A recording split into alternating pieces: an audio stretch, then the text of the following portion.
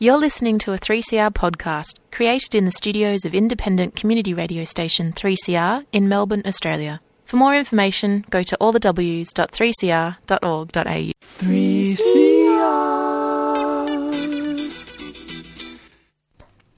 3CR would like to acknowledge the Kulin Nations, true owners, caretakers and custodians of the land from which we broadcast. 3CR pays respect to elders past, present and emerging of the Kulin Nation. We recognise their unceded sovereignty.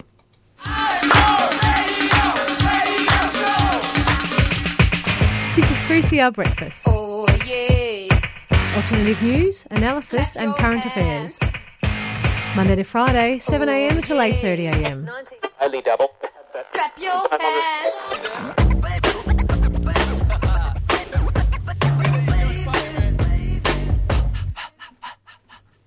Good morning. Welcome to Tuesday Breakfast on 3CR Community Radio. It's the 2nd of February already. I know. What the heck? 2021. I'm old.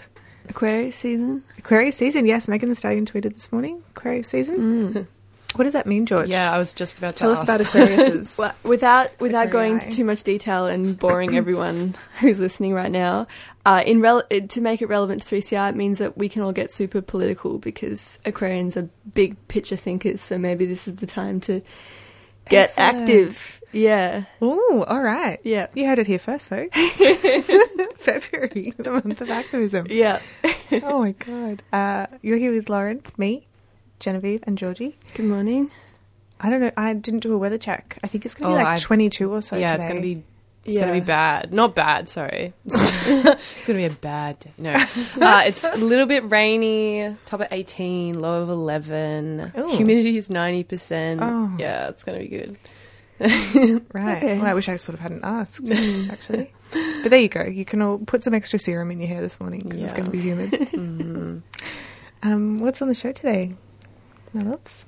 All right. Up in a few minutes, after we do the news headlines, we're going to do a little bit of an alt news segment talking about the axing of the global gag rule by the new Biden administration. I'm going to go into a bit of the history about the global gag rule and I guess what health groups are calling on now going forward. So I'm going to talk a bit about that. Cool. Awesome. And the Renters and Housing Union, Reedy from Rahu, they're going to join us this morning. Just to give a bit of an update, there's been a fair bit happening in terms of renting or the eviction moratorium and social housing and all of that sort of thing in Victoria. The future is bleak, but Rahu are going to join and talk us through it. Sounds pretty relevant.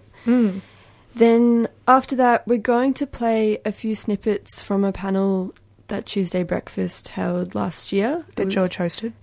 Lauren organised. Oh, touche. Two can play at this game. It was called Safety for Who, and it was about the recent push to criminalise coercive control. And as you can imagine, at 3CR, a lot of us would very strongly identify as prison abolitionists, and we held this panel to give a voice to that position, which is not being given much airtime in mainstream media, even by some outlets that we might be kind of a little bit fond of sometimes, which is quite disappointing. So we're going to play some snippets from that because it's a great sort of segue into an interview that we have with SYN, and we're going to talk about what's been going on since, because the pro-criminalised coercive control campaign is very well resourced. Oh my God. There's so much money behind it. Yeah. They're pumping out, I saw a magazine, an online magazine with a bunch of articles, like Yeah. Jess Hill, all of those big names. Like, I think it's really, it's a bit scary, and I'm interested to hear Syn's thoughts on how we can actually counter that if we don't have the same backing. Well, it's that, I mean, it's where the money is, right? Like, liberal feminism is that idea of, like, the girl boss. There's money there. Yeah. And that sells, that idea sells. And it's so closely linked to a carceral, feminist, kind of punitive us and them type of way of thinking. It's just, it's scary. Yeah. Oh, cool. I'm looking forward to hearing what Sin has to say. Yes, definitely. We will be right back with some news headlines.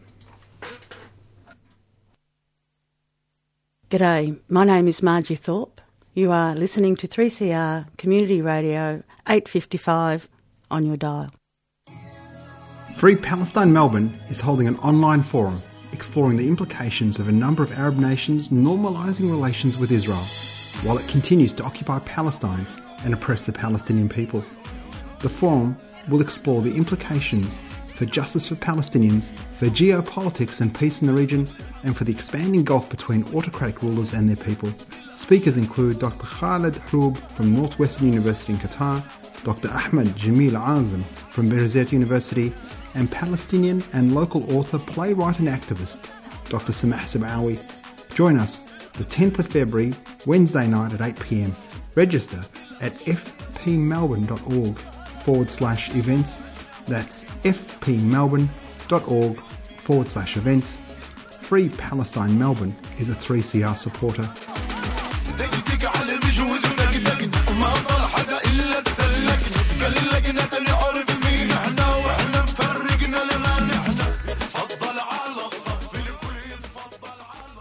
All right, in the news headlines today, nearly 2 million people across Perth and southern Western Australia are now under strict lockdown conditions after a quarantine hotel security guard tested positive for COVID-19.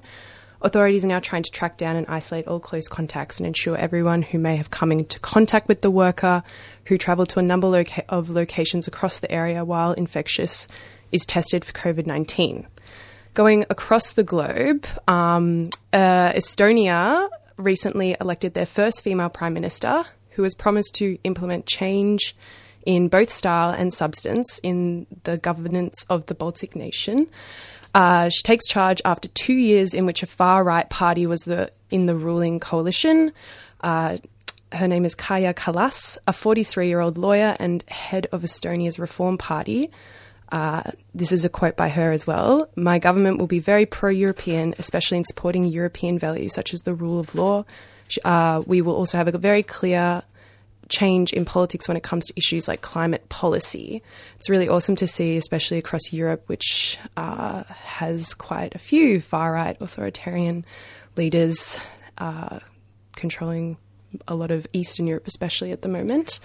Also, the Myanmar coup, Aung San Suu Kyi has called for public protest against a military coup in Myanmar, hours after she and other figures from the ruling party were detained by the army. The leader, who was seized in a morning raid, said the military was trying to reimpose dictatorship. Military television announced on Monday morning, so this is last Monday morning, not yesterday but the week before, that the army had taken control of the country for 1 year, with power handed to Commander-in-Chief General Min Aung Hlaing. It said that the army had declared a state of emergency and had detained senior government leaders in response to fraud during last year's general election. Phone and mobile internet services in Yangon were down on Monday morning, and military trucks, one carrying barbed wire barriers, were parked outside City Hall.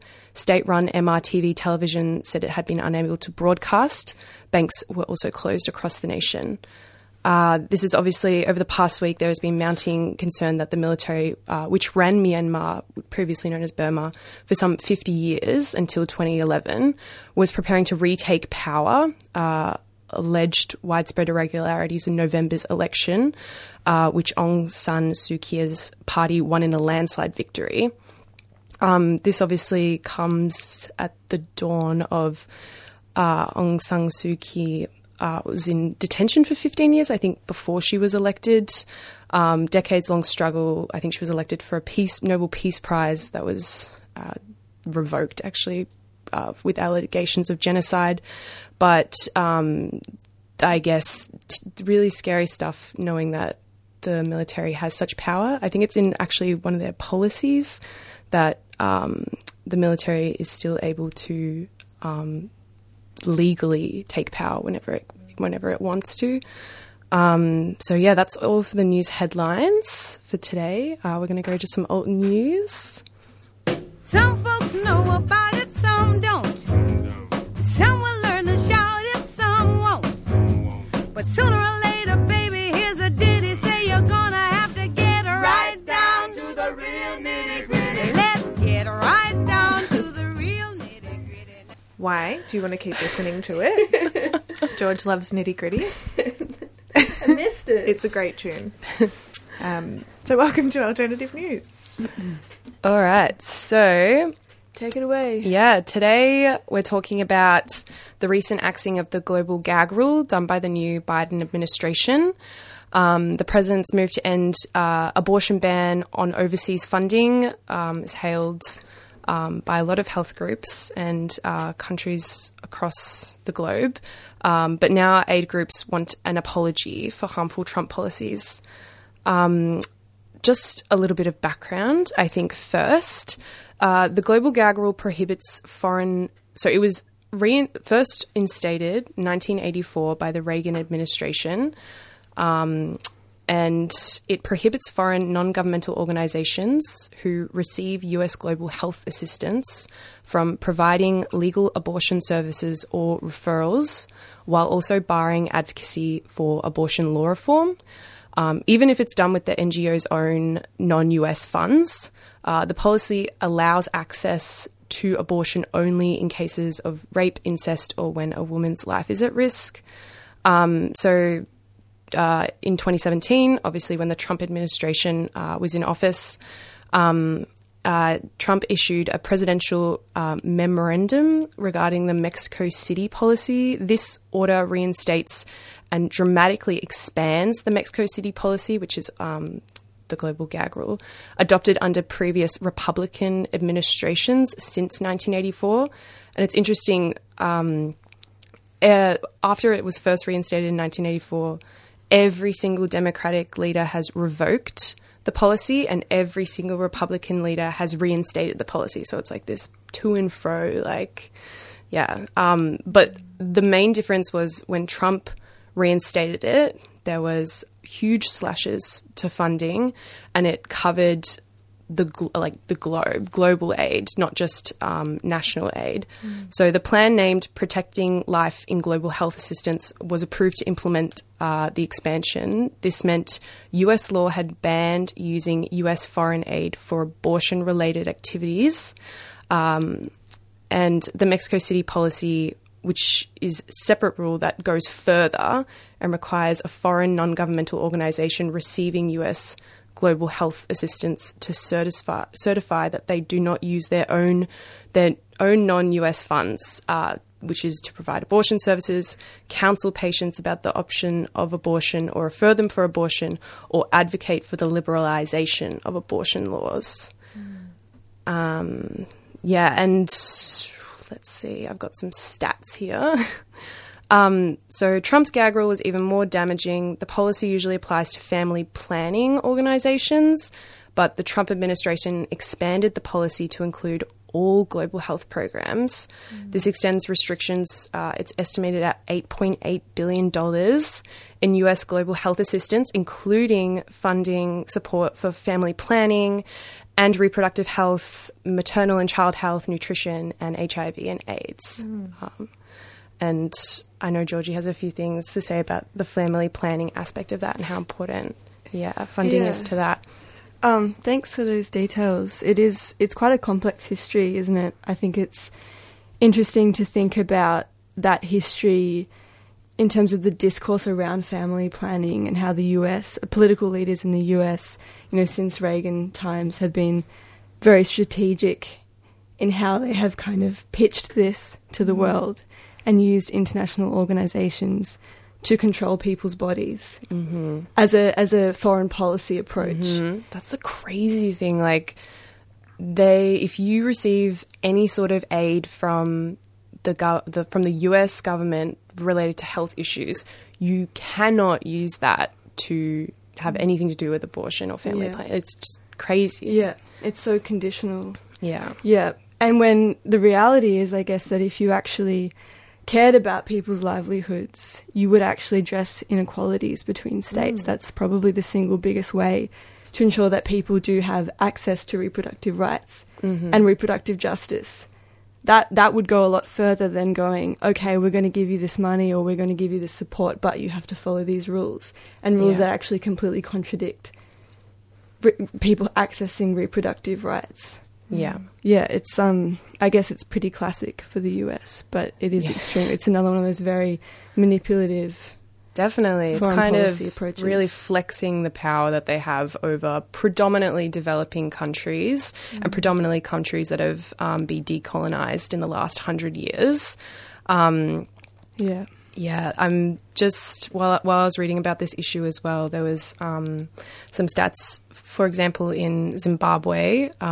This is coming from the leader of a women's health team, Abebe Shibru. The organization's called MSI, Reproductive Choices, and she said that the operations were cut by 60% over the last 4 years, so reduced outreach from 700,000 women to about 300,000 women, and like those stats are kind of mirrored in a lot of other countries, including South America, a lot of African countries, Southeast Asia, all those kind of places that receive health funding from international sources. Yeah, that's huge.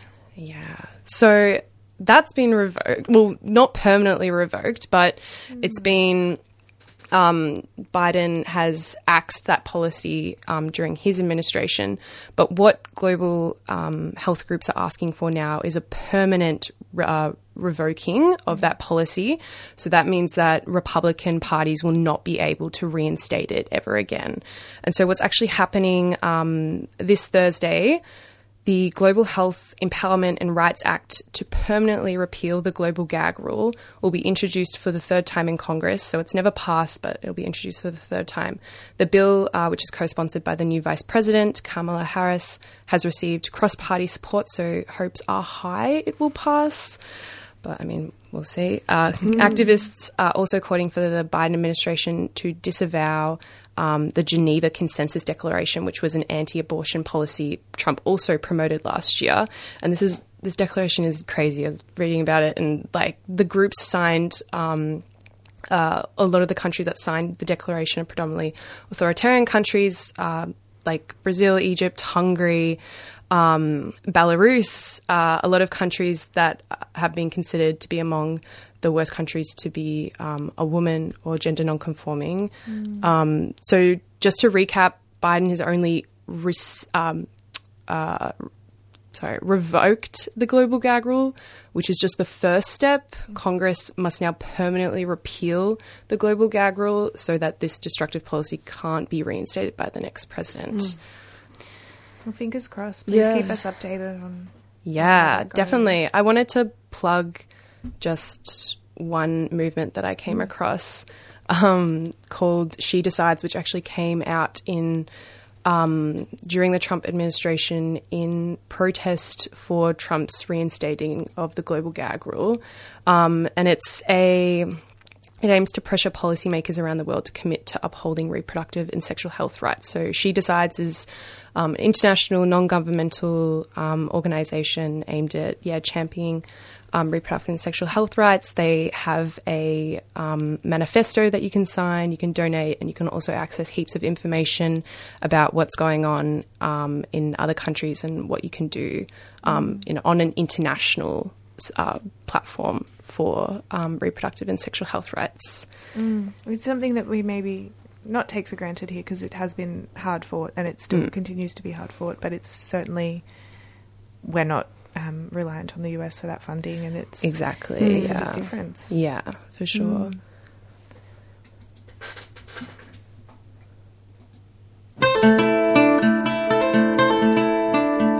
It's now or never for climate action. So join the National Sustainable Living Festival this February for a program showcasing cutting-edge solutions to the ecological and social challenges of our times. Be part of the change and join the sustainability movement with a month of workshops, talks, demonstrations, artworks, exhibitions, films and live performances. It's time to reset to climate safe. For the full program, go to slf.org.au. The National Sustainable Living Festival is a 3CR supporter.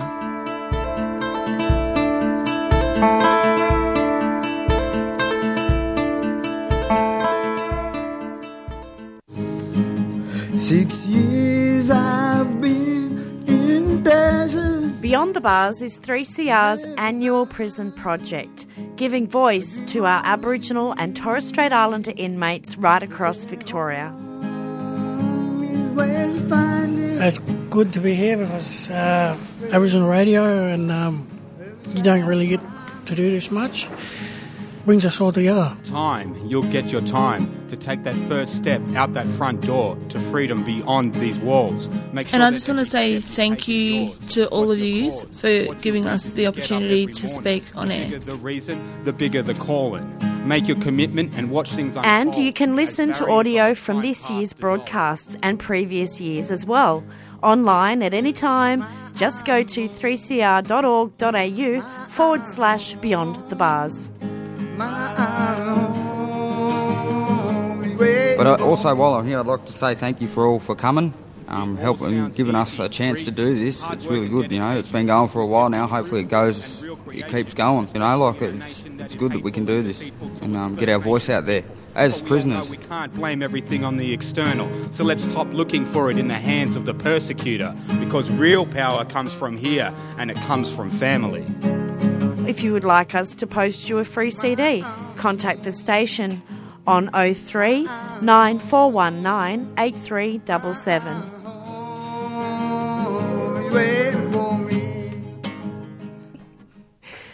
You're back on 3CR Community Radio on Tuesday Breakfast. It is 7:21 in the morning, and now we are very lucky to be joined on the line by Rini from RAHU, which is the Renters and Housing Union here in Naarm, Victoria. Rini, good morning. Good morning, folks. Thanks heaps for having me. No, thank you for joining us. It's nice and early. I always appreciate people getting up and having had their first coffee by now. Yeah, absolutely. Gotta love 3CR for it. So maybe for listeners who aren't familiar with RAHU, because you guys are hot and new and fresh on the scene, could you tell us a bit about the union and the work that you do? Yeah, absolutely. So basically, we are a union that formed out of the COVID-19 crisis, and we're a member-run union of renters and people in precarious housing. We collectively organise to fight for the right to safe and secure housing, and this comes in many ways, like through our own self-advocacy. We only do our own advocacy, if that makes sense, through educating each other about our rights in tenancies of all kinds, and also with frontline eviction defence. We formed in May, and in the last period since then, we've helped each other navigate the confusing tenancy system, both in private and public housing, and we've negotiated up to $25,000 of debt and increasing to be waived in the last 6 months. Wow. So it's been a pretty amazing ride, and we're only growing. So if this, sounds interesting to folks, we're open to all members of any tenancy type. Yeah, awesome. So obviously renting is, it's always an issue, but I think during COVID it really came to the forefront of many people's understanding that actually this is an awful predatory system. And so now there's this report that's just come out from the Productivity Commission that found that more than half of all low-income renters experience rental stress, and it's just shocking. I want to talk a bit about that report, but can we maybe start with what is rental stress? Sure. So rental stress is technically defined as paying more than 30% of your income in rent.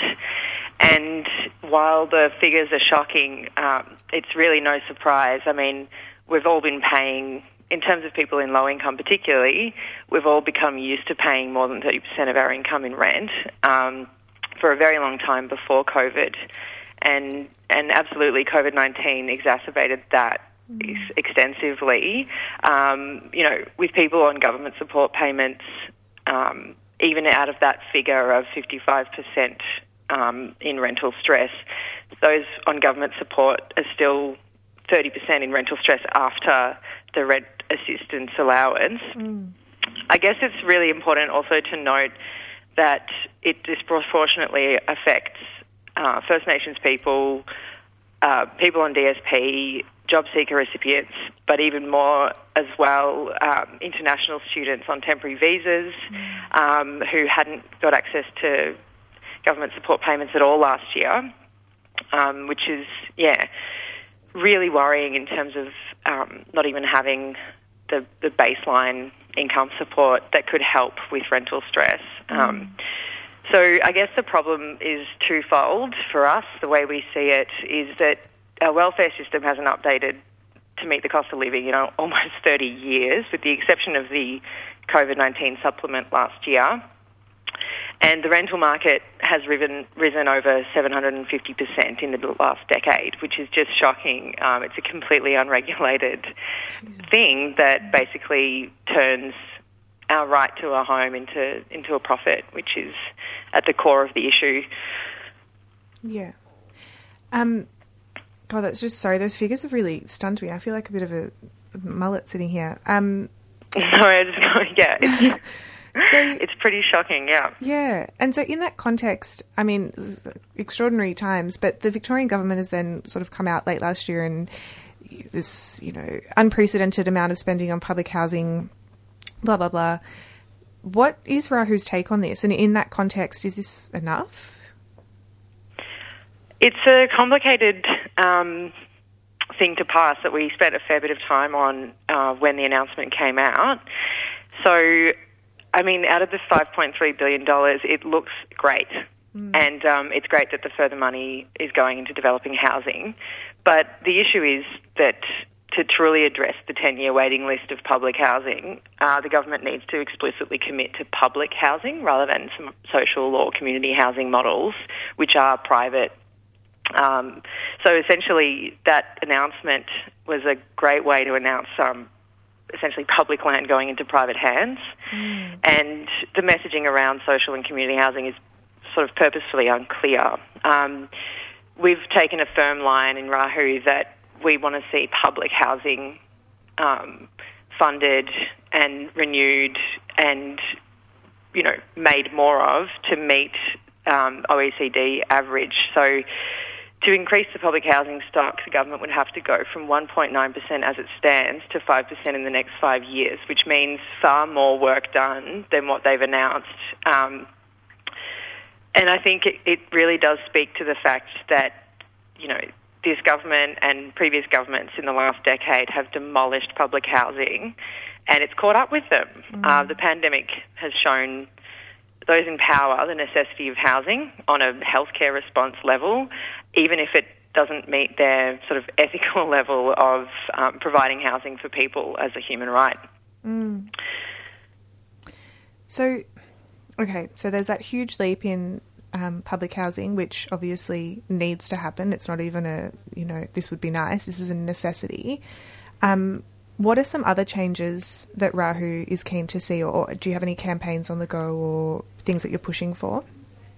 For sure. I think as you mentioned in your tweet last night, there's just 20 billion thousand issues with tenancy, and I'm sure all of us... list. It's ridiculous. Yeah, all of us could think of like a billion things that they've had to deal with in whatever kind of tenancy that we've had. And I guess it's tricky that way for us to narrow down into exactly what our focus is, because the priorities are so high and so urgent. But in terms of what we'd like to see in the next 3 months, we want to see protections for renters that address the longer standing effects of COVID. So that's the economic effects, and that means for us cancelling rent debt. That's a massive priority for us, and banning evictions for renters who are in hardship. We'd also like to see the Vic government deliver the promise of head tenancy leases for people experiencing homelessness, because we all saw last year that they promised that, and it slipped under the rug very conveniently that they were exiting people from hotels well before they promised to. And we'd also like to see the government actually regulate the real estate industry and apply penalties for breaching renters' rights, and that would apply to landlords as well, because so often the system and the legislation has been set up, yet the penalties for breaching that legislation aren't actually applied.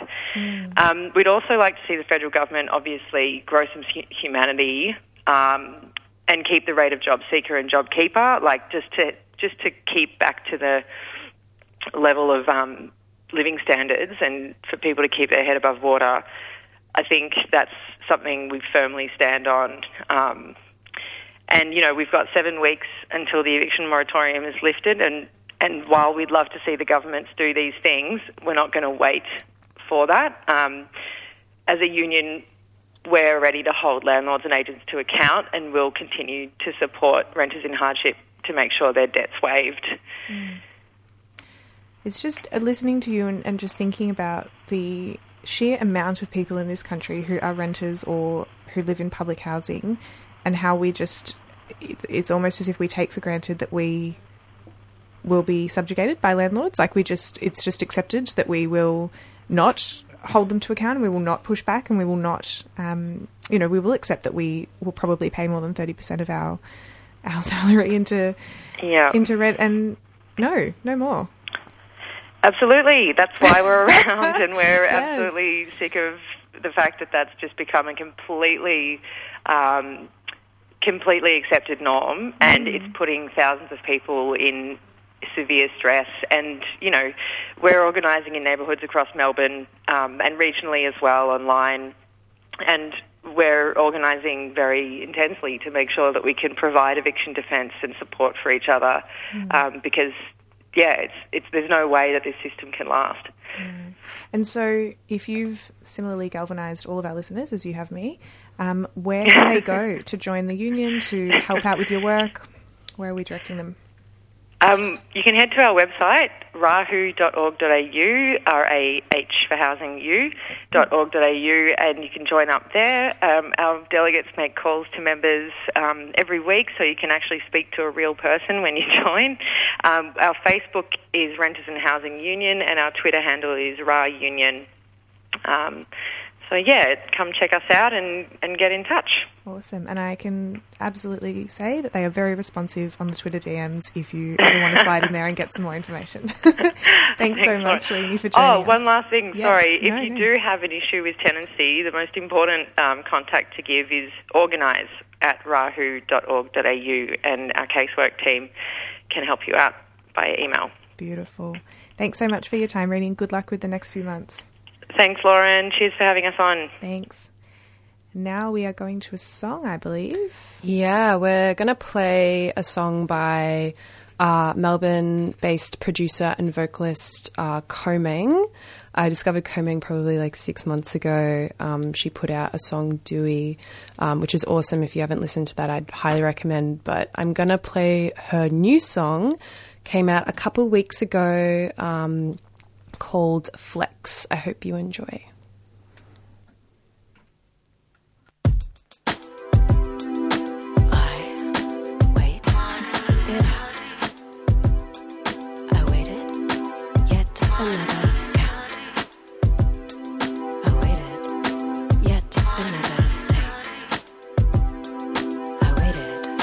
Pushing in a fight, are you still with me? Or would you be against me? Out of sight, would you address me with the same reciprocity? 'Cause I'm a big girl, flex, a demigod, flex, I'm made of lightning, flex, or so the world tells me. 'Cause I'm a big girl, flex, a demigod, flex, I'm made of lightning, flex, or so the world tells me. Seems like I've got my fair share of flexing to do.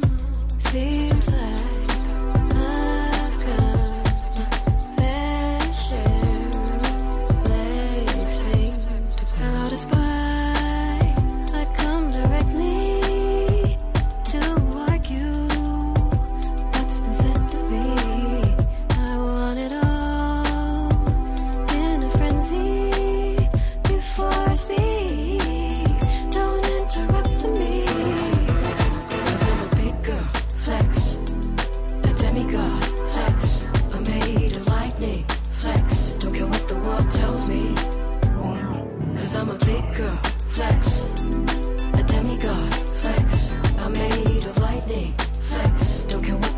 tells me. Be my Hercules. I'm so sick of being gentle. Athena, sleep and eat. I'm so sick of staying quiet. Go on, keep going. I'm so sick of singing softly. Go on, keep going.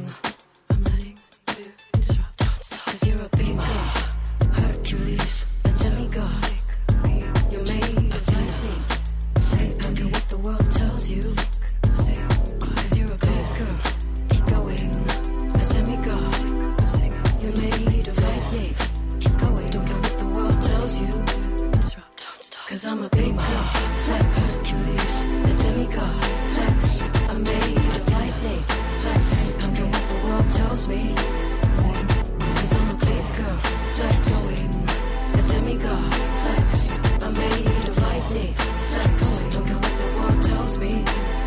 Don't stop. 'Cause I'm a big girl. Flex. Hercules. A demigod. Flex. I'm made of lightning. Flex. Don't care what the world tells me. 'Cause I'm a big girl. Flex. Going. A demigod. Flex. I'm made of lightning. Flex. Don't care what the world tells me. Don't stop. I'm learning to disrupt. I'm learning to disrupt. I'm learning to disrupt. I'm learning to.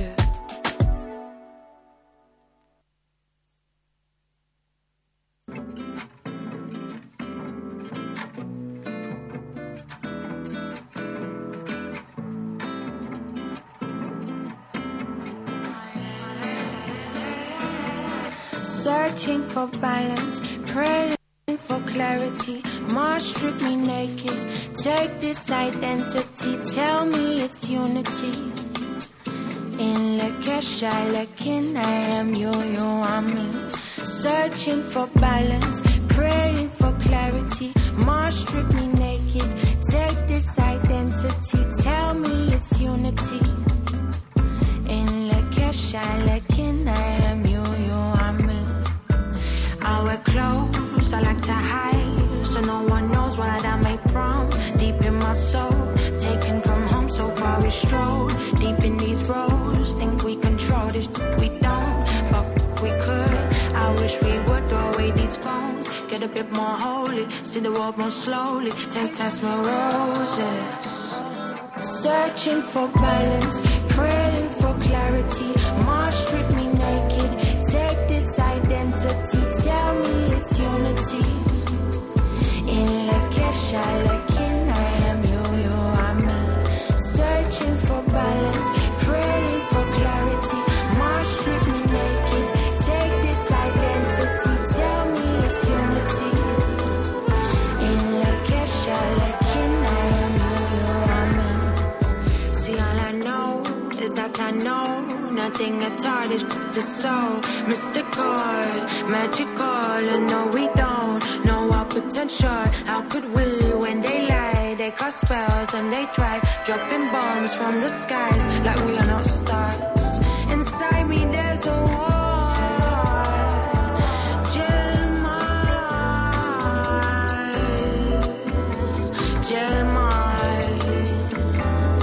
Searching for balance, praying for clarity. Mars strip me naked. Take this identity, tell me it's unity. In Lakesha, Lakin, I am you, you are me. Searching for balance, praying for clarity. Mars strip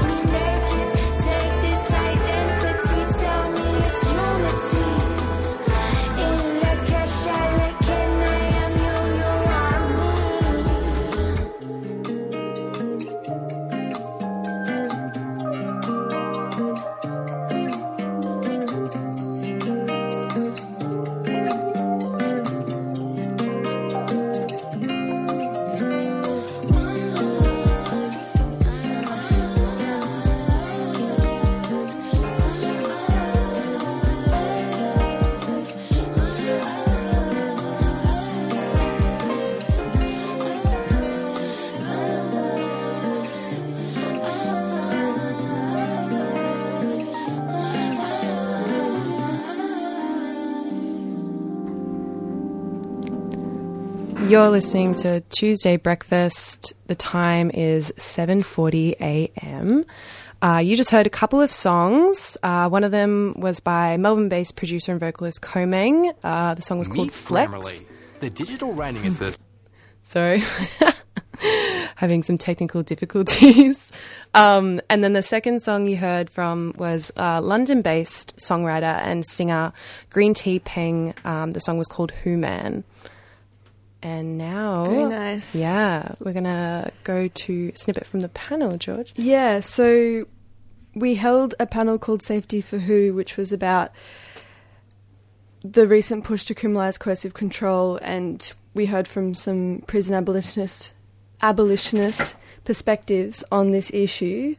For listeners who are unfamiliar with this term, because it has kind of been a little bit new on the scene, coercive control is described by The Conversation as it's a term used to capture the ongoing nature of domestic violence where the abuse is not always physical but pervades a victim's daily life. It refers to a wide variety of abusive behaviours, including social, financial, psychological and technology-facilitated abuse. It can include isolating a partner from their friends and family, restricting their movements, using tracking devices on their phone and controlling their appearance and access to money. It has a devastating impact on victims' independence, well-being and safety. It is the most common risk factor leading up to an intimate partner homicide. So it's obviously incredibly harmful, and there are a lot of very diverse opinions about how it should be addressed. But we're going to hear from a few of those perspectives now. In this first snippet, we're going to hear from Tabitha Lean, who is a Gunditjmara woman. She was formerly incarcerated. She is an abolitionist and a family violence survivor. And also from Monique Hamid, who is a trainer and volunteer coordinator at WIRE. So they start off, Tabitha starts by talking about misdo, so a content warning. This will be about Indigenous deaths in custody and ongoing violence due to colonisation. On the 2nd of August in 2014, police responded to a call-out at Miss Doo's house. Her partner had violated an apprehensive violence order. When the cops arrived, they arrested both of them because they realised Miss Doo had an outstanding warrant. So Miss Doo had done what she'd been told by Family Violence Services to, call the cops, and what ended up happening, she was detained and killed in custody. So when people ask me, do we think that it could work differently, it has to bloody work differently. It has to. Because white pastoral feminists can sit around all they like and say, call the cops. So for my mob, calling the cops means death.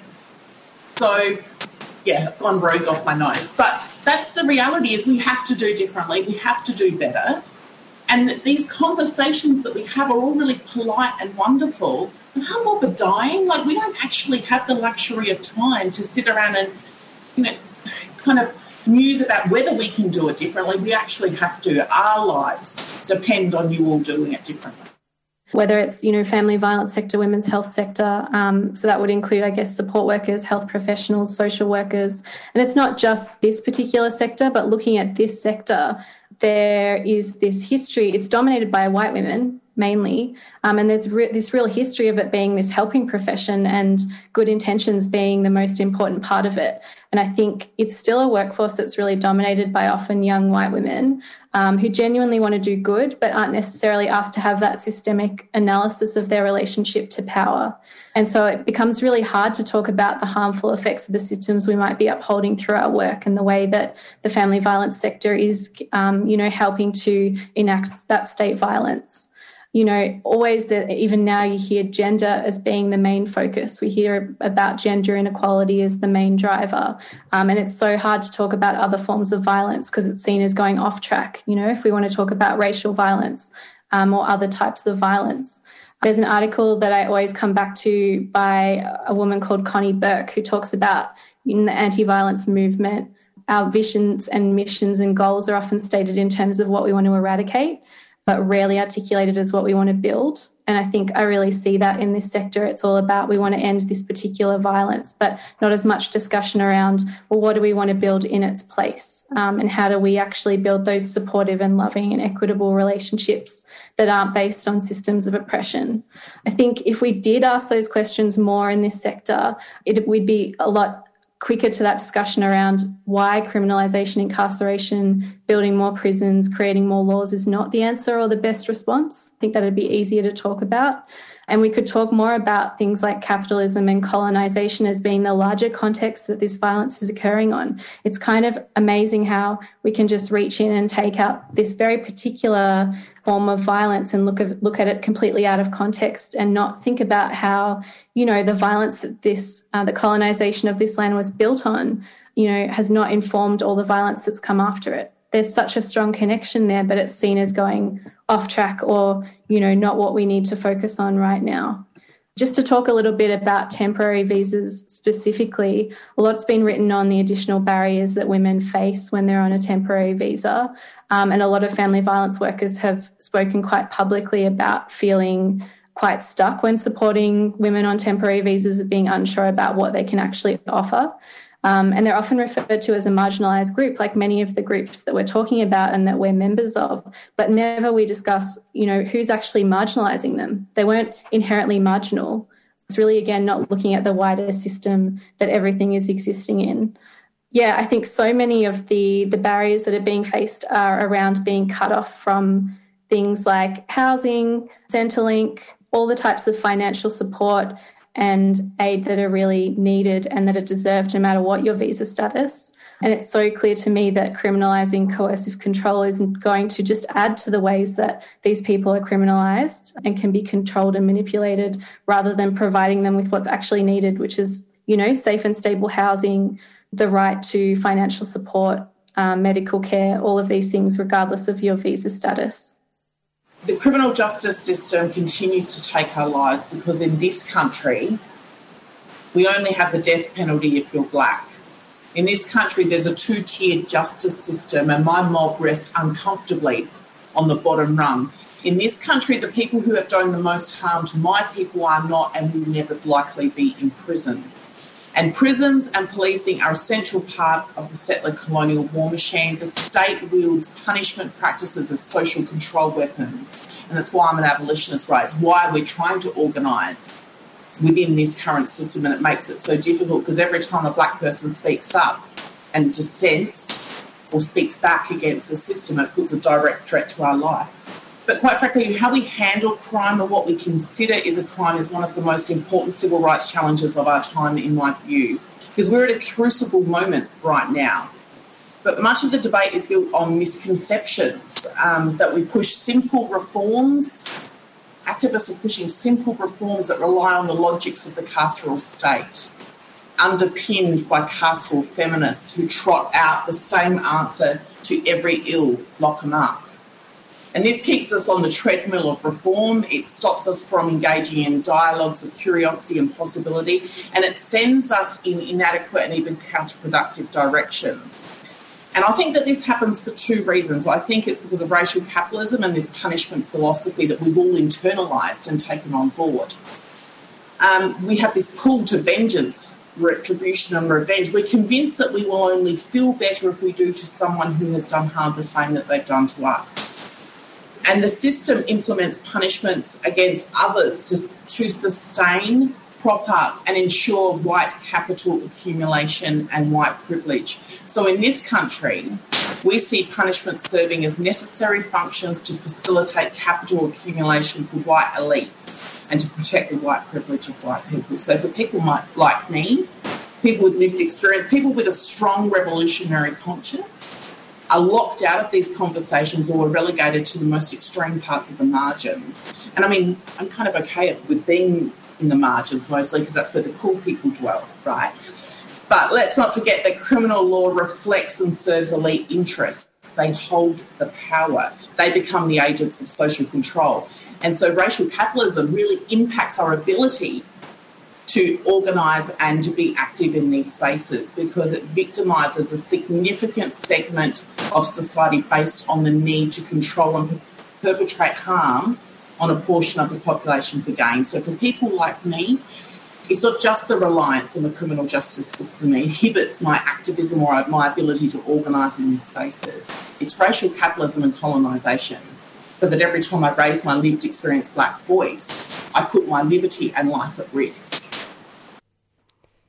You're listening to Tuesday Breakfast on 3CR. We're hearing some snippets from a panel we held last year. It was called Safety for Who, and it was on prison abolitionist perspectives on coercive control and why we don't think it should be criminalised. So you heard in that segment from Tabitha Lane and Monique Hamid, and we're going to jump back in now, hearing from Georgia Mantle, who is an Indigenous abolitionist and disability rights advocate, and there's another few comments there from Tabitha Lane as well. And just a bit of context, so they jump into this question around nihilism and unpacking why an abolitionist perspective is not nihilistic. And they talk about solutions and alternatives to carceral feminism and criminalising coercive control. My politics and the reason I'm an abolitionist is because I'm optimistic. Sometimes I think that perhaps, or other people think that I'm perhaps naively so.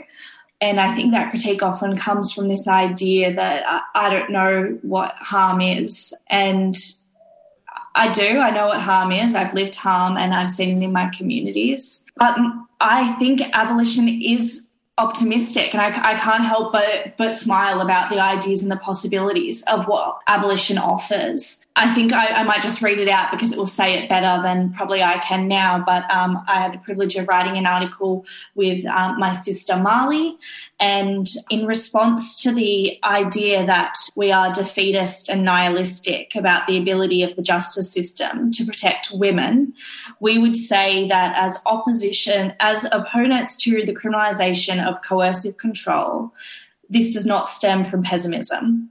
Instead, our resistance to it has developed from a thorough understanding of the inherent oppressive nature of policing and the criminal justice system, in addition to the limits of the system in responding to deeper social issues.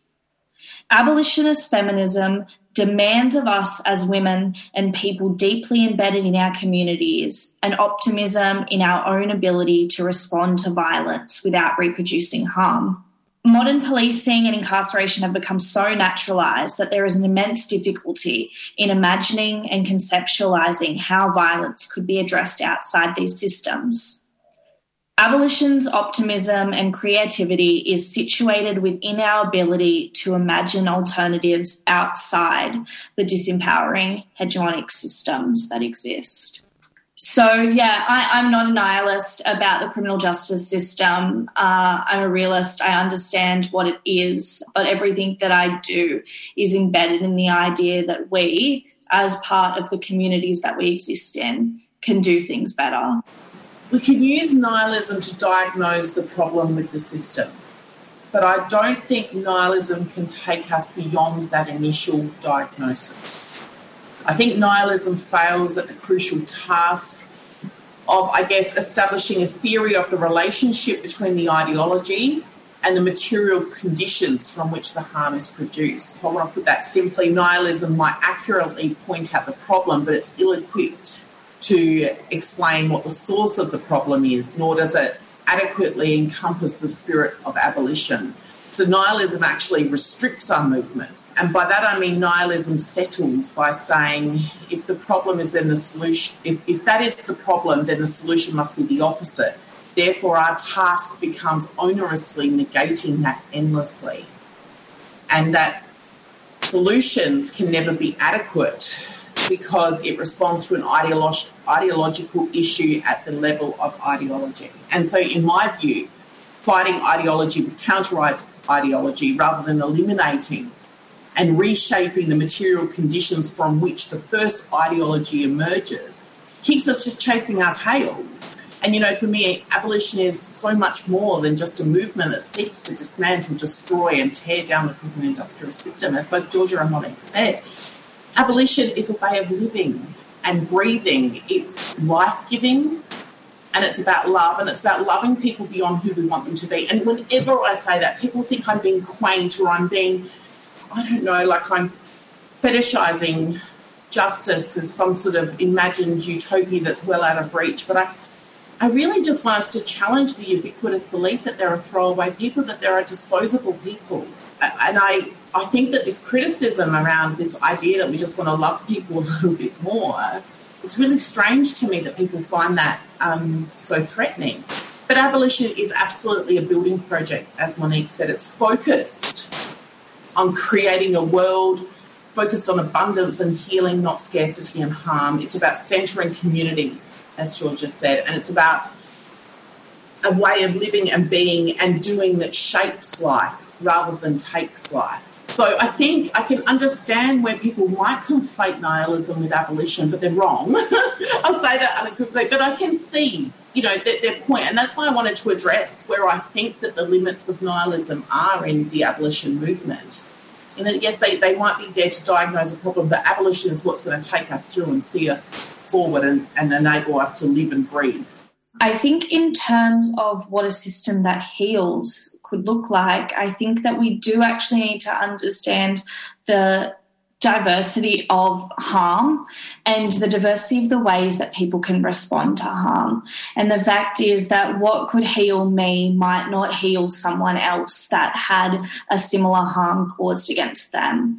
And so what I'm saying there is not that we have this sort of neoliberal idea of an individualised response, but rather that we actually do let people who have been harmed speak to their own harm and speak to what's happened to them and what they feel that they need from their community to actually heal. And I think that will look really differently for a lot of people.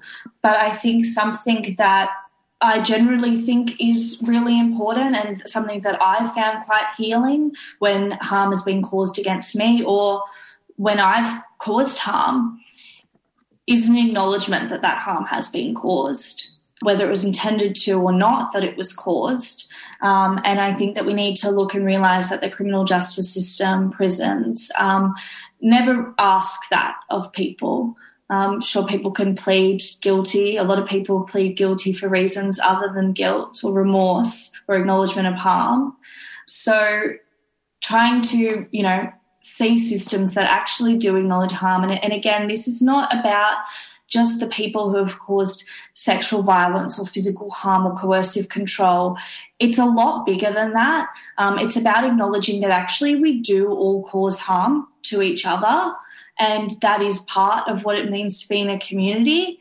And so it's not about saying that these specific people have caused more harm or worse harm than someone else, but rather collectively coming to the acknowledgement that this is something that we do, but it's not something that we have to reproduce. You're listening to Tuesday Breakfast on 3CR. We were just hearing some snippets from our Safety for Who panel on prison abolitionist perspectives on coercive control. I really liked how Georgia Mantle ended the discussion there, thinking about how harm is something that we all do and that if we really want to be an abolitionist, it starts with ourselves. And I think that was a great kind of, coming together of all of those ideas, but incredibly powerful thoughts and views presented in that panel. And we will share a link if you would like to listen to more of that, because it did go for a solid hour and a half. So there's a lot of great stuff there.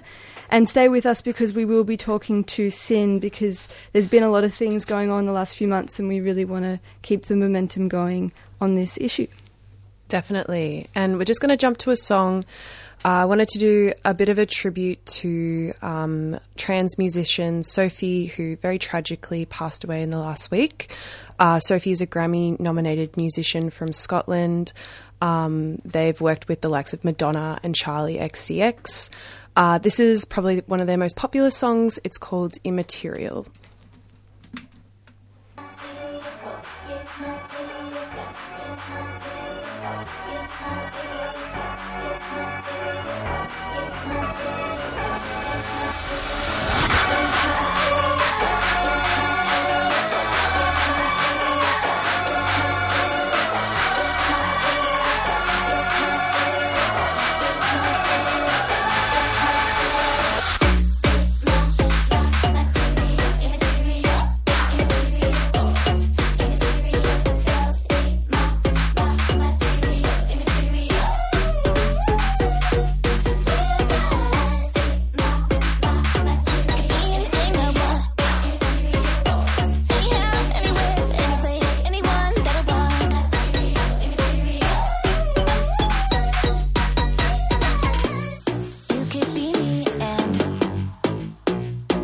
could be you. Always the same and never the same. Day by day, life after life. Without my legs or my hair, without my jeans or my blood, with no name and with no type of story. Where do I live? Tell me, where do I exist?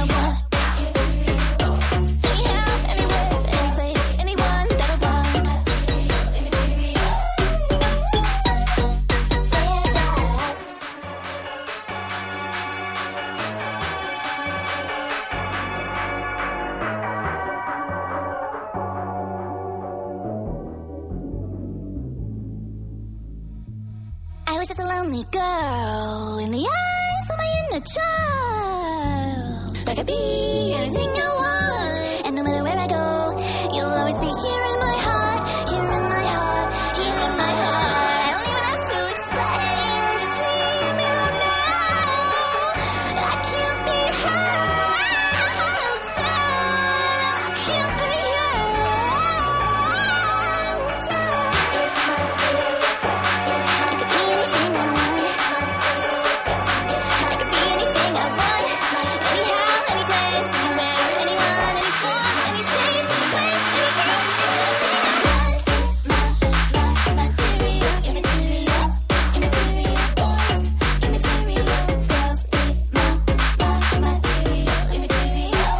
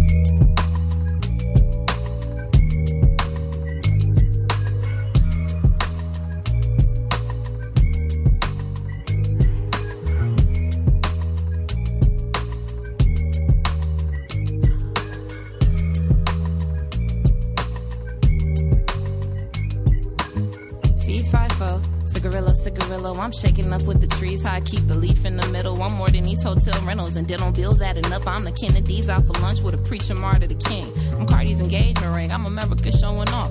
I'm Viacom. I'm Chappelle and Pelly and rapping like Dialon. Feel it like Dialon. Gave my body to Adam, he told me to lie for him. Apple wasn't the apple, the truest sin was a pussy. I'm patriarchy on Sunday, don't push me, I'm Viacom. Y'all niggas got Diddy money, don't push me, I'm Atom Bomb. I'm Obama pushing the button in Libya, Pakistan. Humanly a hypocrite, the sinner and the civilian, the pettiest that it gets. I'm America at this best. Yeah, I'm America at this best. No, no, no, no, no, no. Yippee-ki-yippee-ki, with the nonne. Start to get the money from writing the haiku. Yippee-ki-yippee-ki, with the nonne. Everybody on me, I'm looking just like you. Yippee-ki-yippee-ki, with the nonne. If you smoking dope, then your shawty can come too. Yippee-ki-yippee-ki, yippee-ki-yippee-ki. Riddle me happy, I'm lonely hysteria. Alone gunman outside the parking lot, Mrs. America. I'm everything that you're not, like Kendrick before his prime. I'm the ticking inside his watch and the underdog you forgot. God, privilege, and money. Part of me buried in the earth, part of me chasing my money. Part of with artificial trappings, y'all can't take nothing from me. I'm going dummy for dummy. If all my godliness is measured by the way that y'all love me, I'm free. Yippee-ki-yippee-ki, with the nonne. Start to get the money from writing the haiku. Yippee-ki-yippee-ki, with the nonne. Everybody on me, I'm looking just like you. Yippee-ki-yippee-ki, with the nonne. If you smoking dope, then your shawty can come too. Yippee-ki-yippee-ki, yippee-ki-yippee-ki.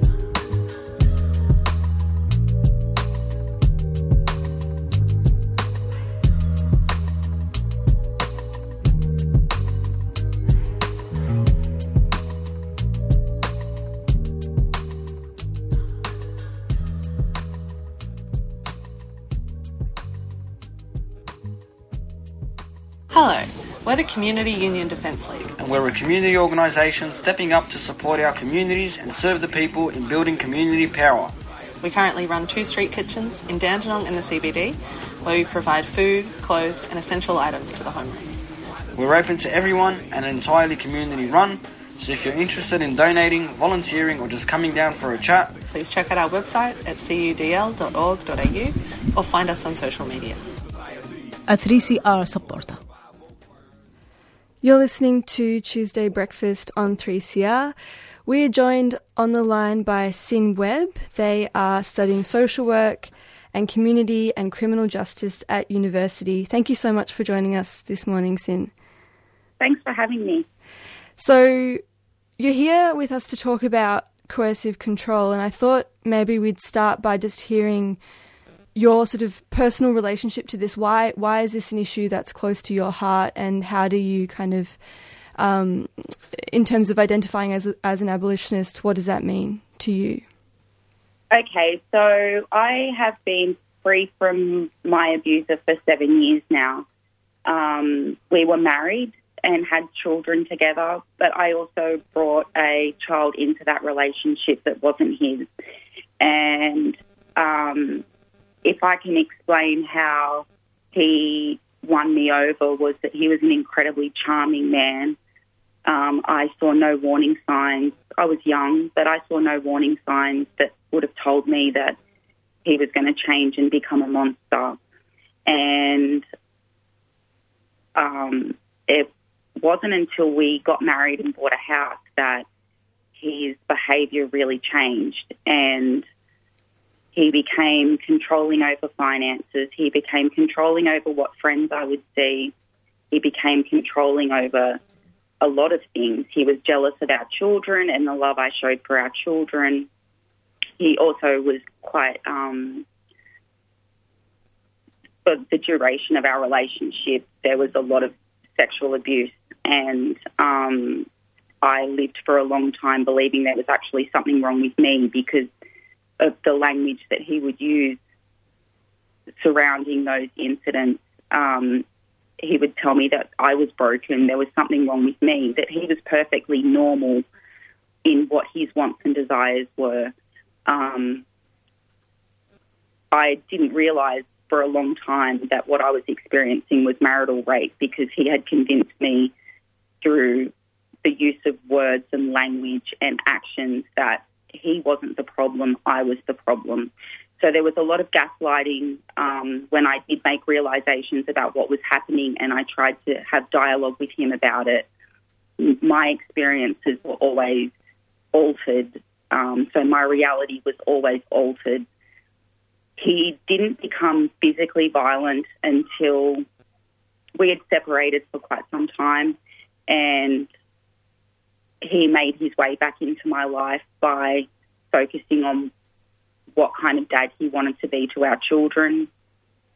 I look back now and I see the warning signs that he didn't actually ever want the kids. It was me that he wanted, and the kids were a tool for him.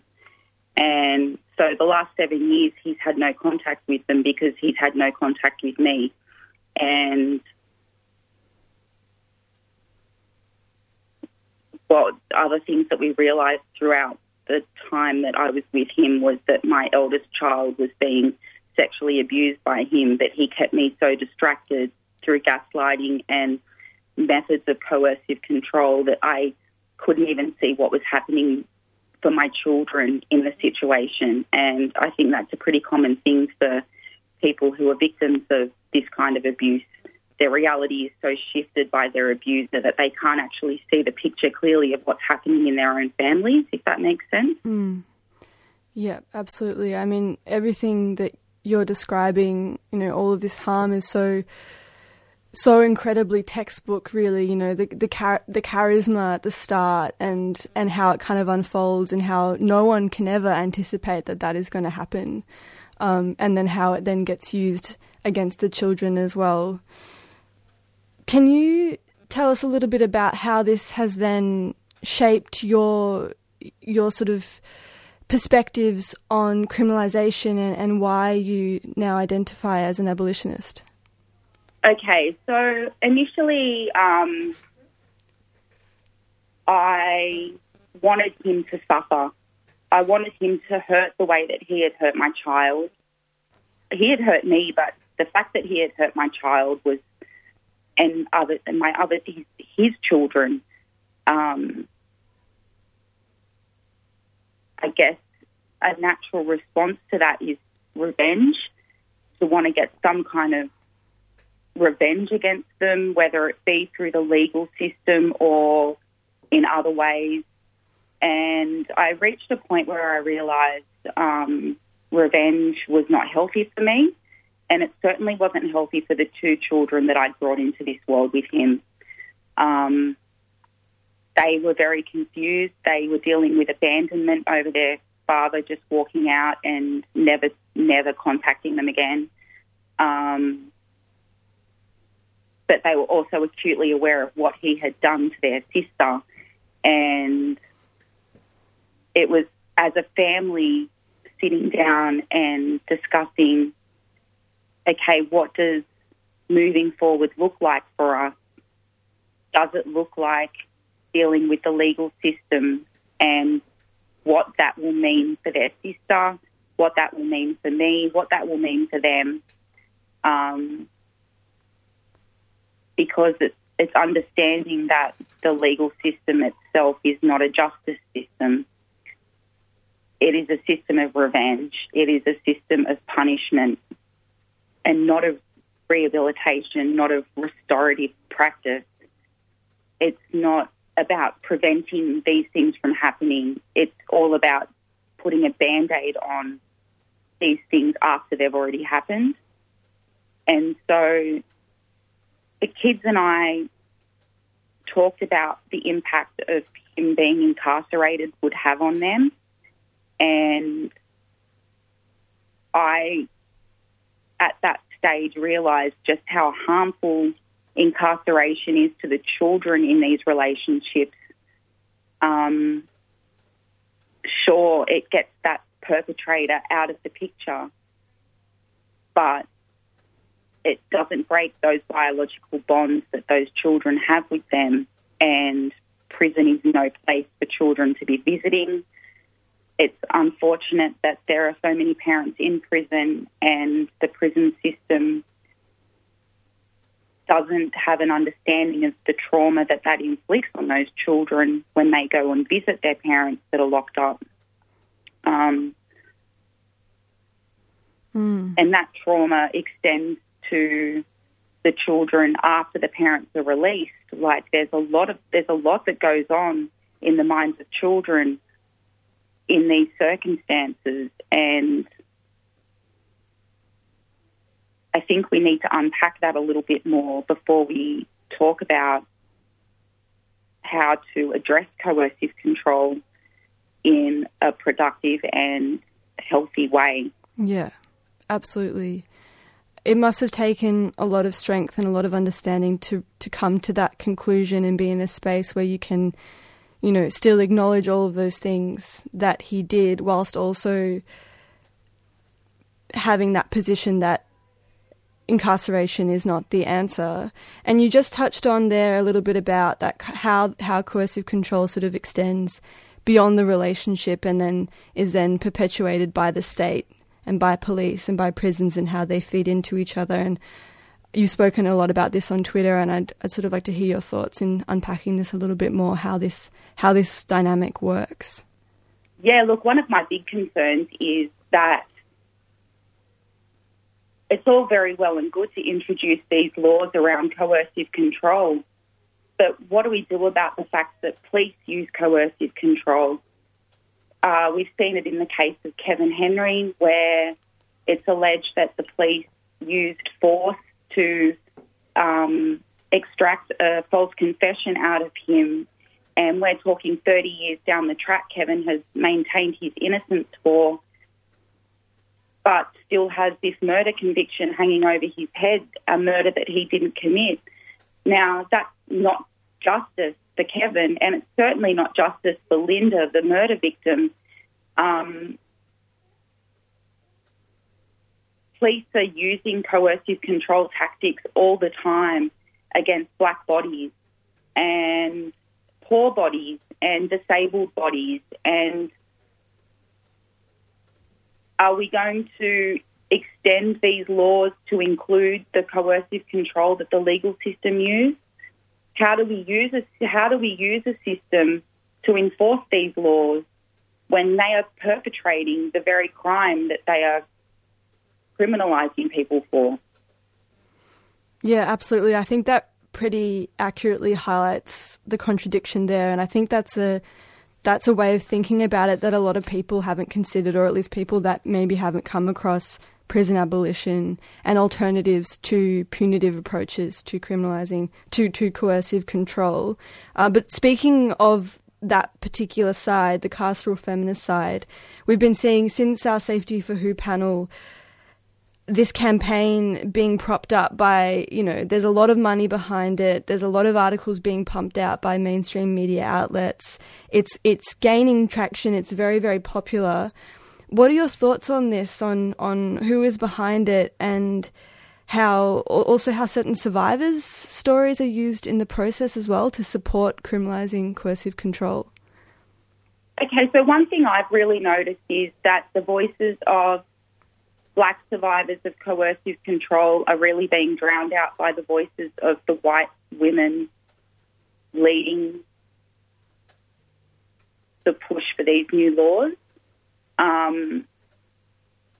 It's almost inconvenient that we as black people see the legal system as so different to the white culture in this country.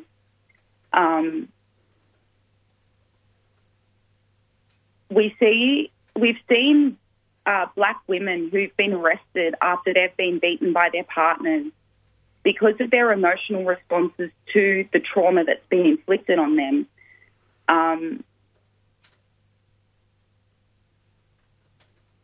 You don't see that all that often when it comes to the white victims of this kind of abuse.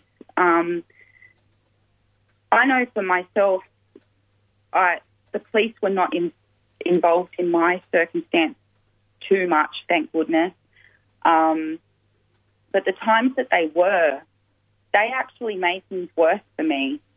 So my ex used to use suicide as a tool of coercive control and would threaten to harm himself in front of the kids and things like that. And this one day he had taken a whole packet of painkillers and downed it with a bottle of wine, walked out of the house and sent me a message and said, "When they find me, tell the kids I love them." And so I knew how devastating it would be for my children if their father passed away. He wasn't a great dad, but he was their dad. And so I automatically rang 000 and said, "I need an ambulance. My husband has taken painkillers and a bottle of wine and has sent me this message, and I'm worried that he's going to do something to harm himself." And of course, when you make a phone call like that, the police show up as well with the ambulance. And the police were so antagonistic. My ex was sending me vile, abusive, gross messages. And the male police officer just kept saying to me, "Just keep replying to him. What are you getting so worked up about these messages for?" And I remember throwing my phone at him and I said, "You reply to him." And they threatened to arrest me because of my emotional state at the time. And I think it's really important that it's acknowledged that police respond to different racial groups differently, and that when we're talking about implementing laws around domestic violence, they will implement them differently when it comes to a white family versus a black family. And we can't pretend that it's going to be any different to that. The way that laws are already implemented means that they impact on black people more than they impact on white people. They impact on the poor more than they impact on the rich. And when we're dealing with a system like that, we can't trust it to then implement new laws which are going to criminalise people further and expect that they're going to be fair and just. Yeah, absolutely. I mean, that is just ridiculous, the fact that you were potentially going to be arrested for being emotional. I mean, that's so far from keeping people safe and supporting people when they're experiencing this kind of harm. I'd be interested to hear your thoughts on how we can resist punitive approaches to criminalising coercive control. What other ideas are there within the abolition movement around community accountability or other forms of accountability that we can use in our own lives to address coercive control?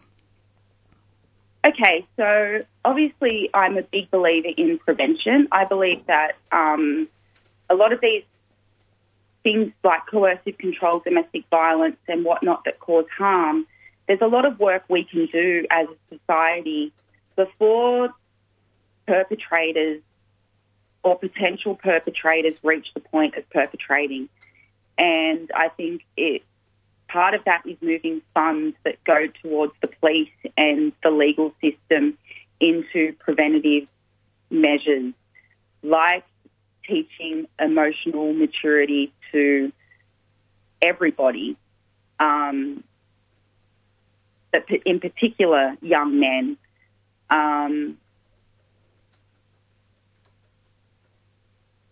I think more community consultation is needed to understand what it is that communities want from these restorative practices, that these perpetrators are people's sons, brothers, cousins, fathers, uncles, and that their families aren't always going to want them on the outskirts of society. Their families are going to want them as part of community, and we need to find new and imaginative ways in order to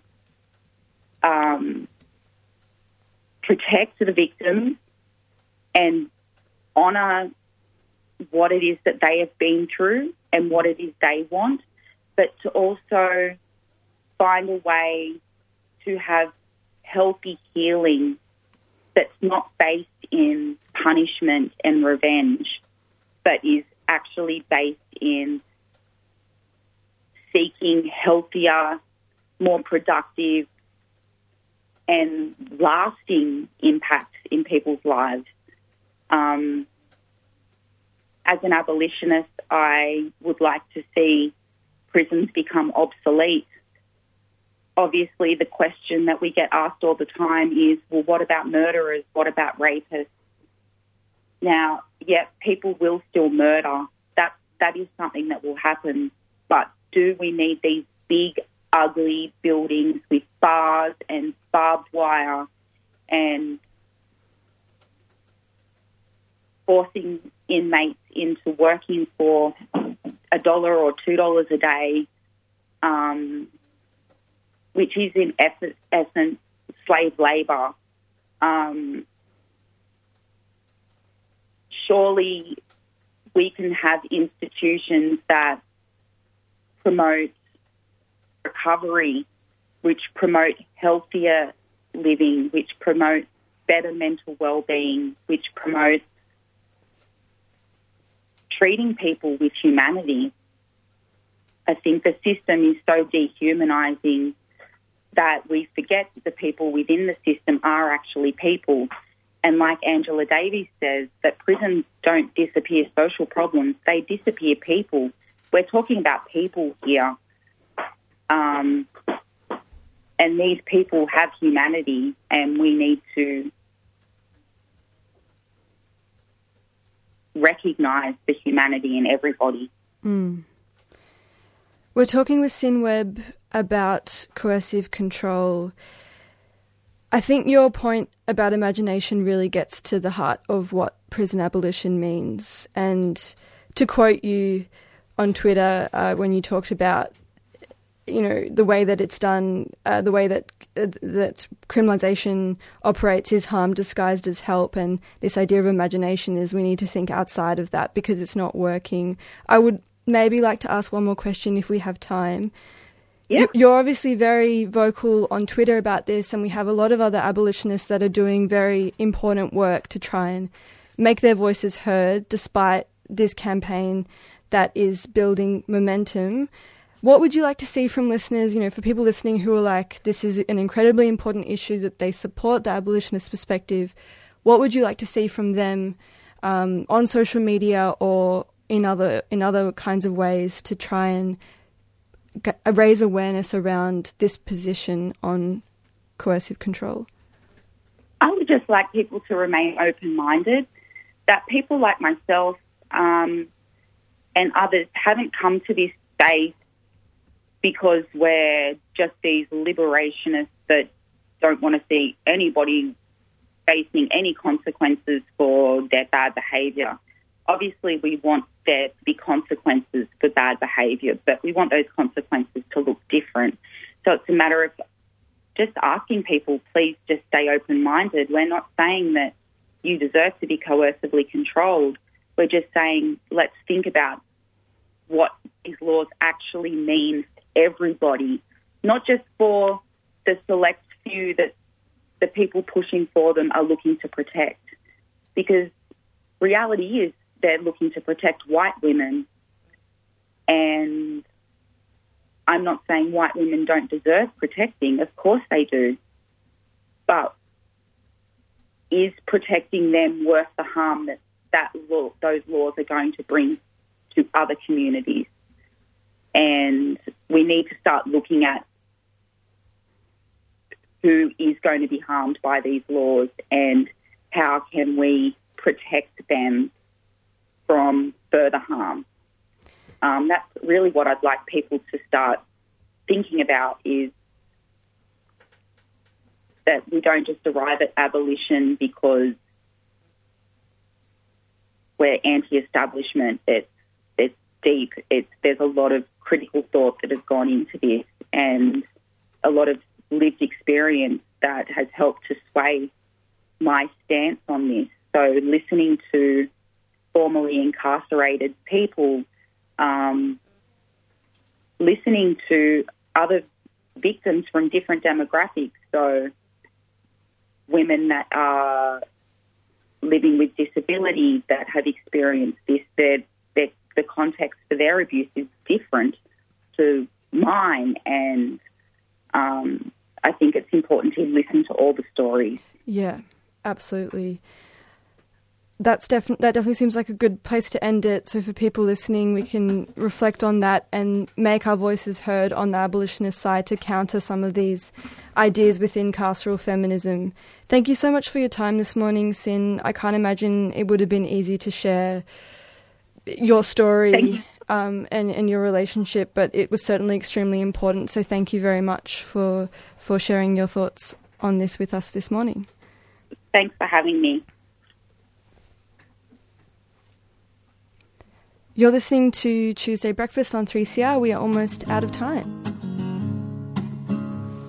Hi, Mans here from the Djapurrung Embassy. On October the 26th, after 2.5 years of defending sacred women's country, the embassy, family, friends and supporters were forcibly removed from country by Victoria Police.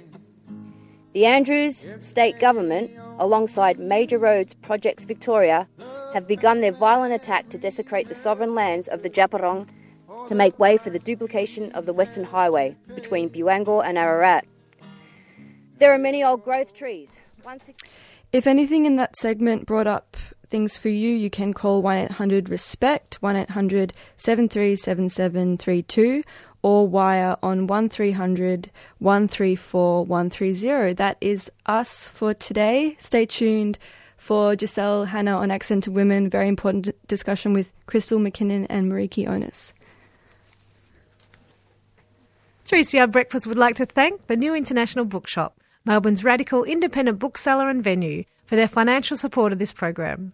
You can find Nibs in the basement of Trades Hall in Victoria Street, Carlton, or check them out at nibs.org.au to find more information about upcoming discussions and events.